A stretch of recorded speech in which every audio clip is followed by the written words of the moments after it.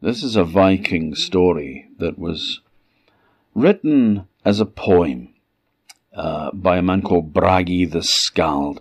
Bragi, it should be known if you don't know it already, was the Nordic god of poetry. And Bragi the Skald wrote this poem probably in Orkney around 850 AD. So it's a proper, true Viking story. It's called The Everlasting Battle.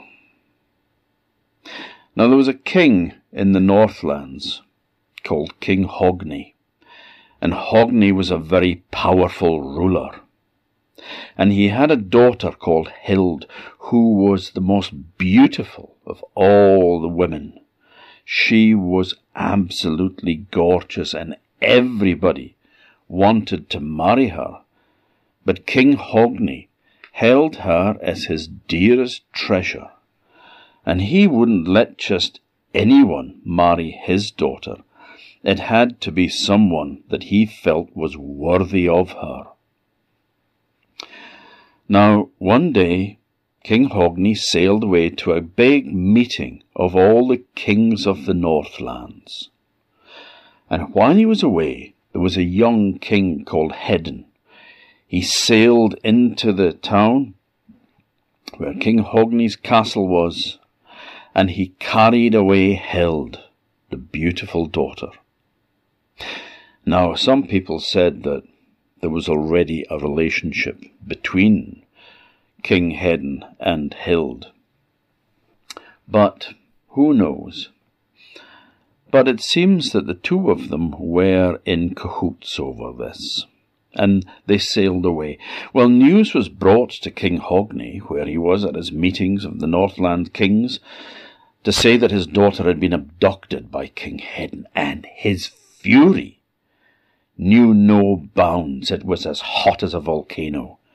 He was absolutely beside himself with rage, and he immediately gathered together his warriors. He took to his longships and he sailed back home. But when he got there, he discovered that King Hedin had already left. "Where did he go?" asked King Hogni. "He sailed west, your majesty, west across the sea towards Orkney." So the king prepared his longships, and he too sailed west across the sea to Orkney. And when he arrived in Orkney, he said, "Had anyone seen King Hedin and his fleet of longships?" Yes, people said yes, he sailed to the island of Hoy. So he sailed to Hoy, and he found the place where the longships were drawn up on the beach, and he too drew up his longships, and he headed inland, and he struck camp there. He erected a fine tent for himself, and his warriors prepared to do battle the next day. There was much sharpening of swords and axes that night, I can tell you. Now, during the night, Hild came to her father and said, "Father, King Hedin wishes to be reconciled with you. He carried me away for love, but he would have you as a friend rather than an enemy. And so he is offering you a large sum of gold if you will be his friend, accept him as his son-in-law, and let him marry me. I will never take a thing from him," he said. "And does he think that I'm so short of cash that I need to accept a bribe from the likes of him, an upstart like him? Go back to him and tell him to prepare for the fight the next day. There will be a battle at dawn." So Hild went back to King Hedin with the news. Well, the following morning at dawn, the two armies drew up in a large plain facing each other. And again Hild came to her father and said, "I have a message from King Hedin. He would like to give you this beautiful gold arm ring, which is intricately wrought, a thing of great beauty that has been passed down in his family for a long time. And he would like to have you as his friend, not his enemy." "Too late," said King Hogni. "Too late.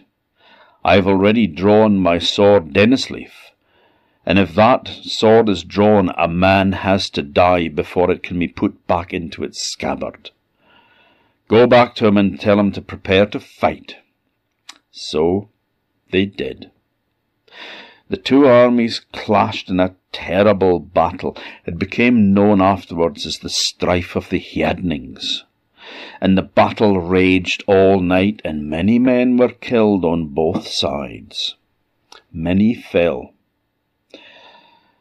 Now, as the day was drawing to a close, there was no winner. Both sides had lost a lot of men, but there was no side that was clearly getting the better of the other one. So they retired back to their camps, and they had something to eat and drink, and the wounded bound up their wounds, and the dead were left on the battlefield. It was littered with corpses and broken weapons and shattered shields. Now that night, Hild went down onto the field of battle and walked among the slain, and as she did so, she sang a song. And oh, what a song it was! It was a song of enchantment. Because Hild, you see, her name means battle. And she was one of the Valkyries, one of the handmaidens of Odin, who chose the slain on the battlefield. They choose who will go to Valhalla and fight at the Battle of Ragnarok at the end of time. And Hild sang her song of enchantment, and as she did so, all the dead bodies turned to stone, and all the broken swords and spears and axes and the shattered shields, they all turned to stone too. And the next morning, when the sun rose, all the dead men became alive again, no longer stone but flesh and blood, and healed of the sometimes horrific injuries. And they all sprang up on their feet again, ready to do battle. All the broken swords and axes and spears and shields were also made new, and ready to fight for another day. As soon as the two kings arrived on the battlefield, they couldn't believe their eyes. There were their slain comrades standing waiting for them. But they joined in battle again for the second day, and they fought all day long until, in the evening, there was many killed on both sides, but again no winner. So they went back to their camp to bind their wounds and to drink and to eat. And Hild walked among the field of the slain, and she sang her song of enchantment. And again they were all turned to stone. And the next morning, when the sun rose, up they sprang, ready to do battle. And after that continued. Every day that the kings came back to the battlefield, there were the men, ready and waiting to fight.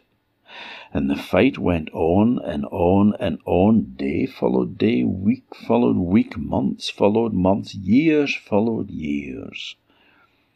But they were brought back to life by magic.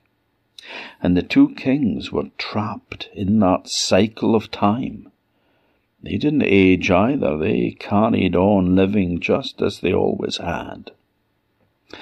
And they say that these days, that battle is now invisible to mortal eyes, but somewhere on the island of Hoy, there is a plain where two armies meet every day and fight each other, and they will carry on to do that forevermore until the trumpet sounds for Ragnarok, the battle at the end of time.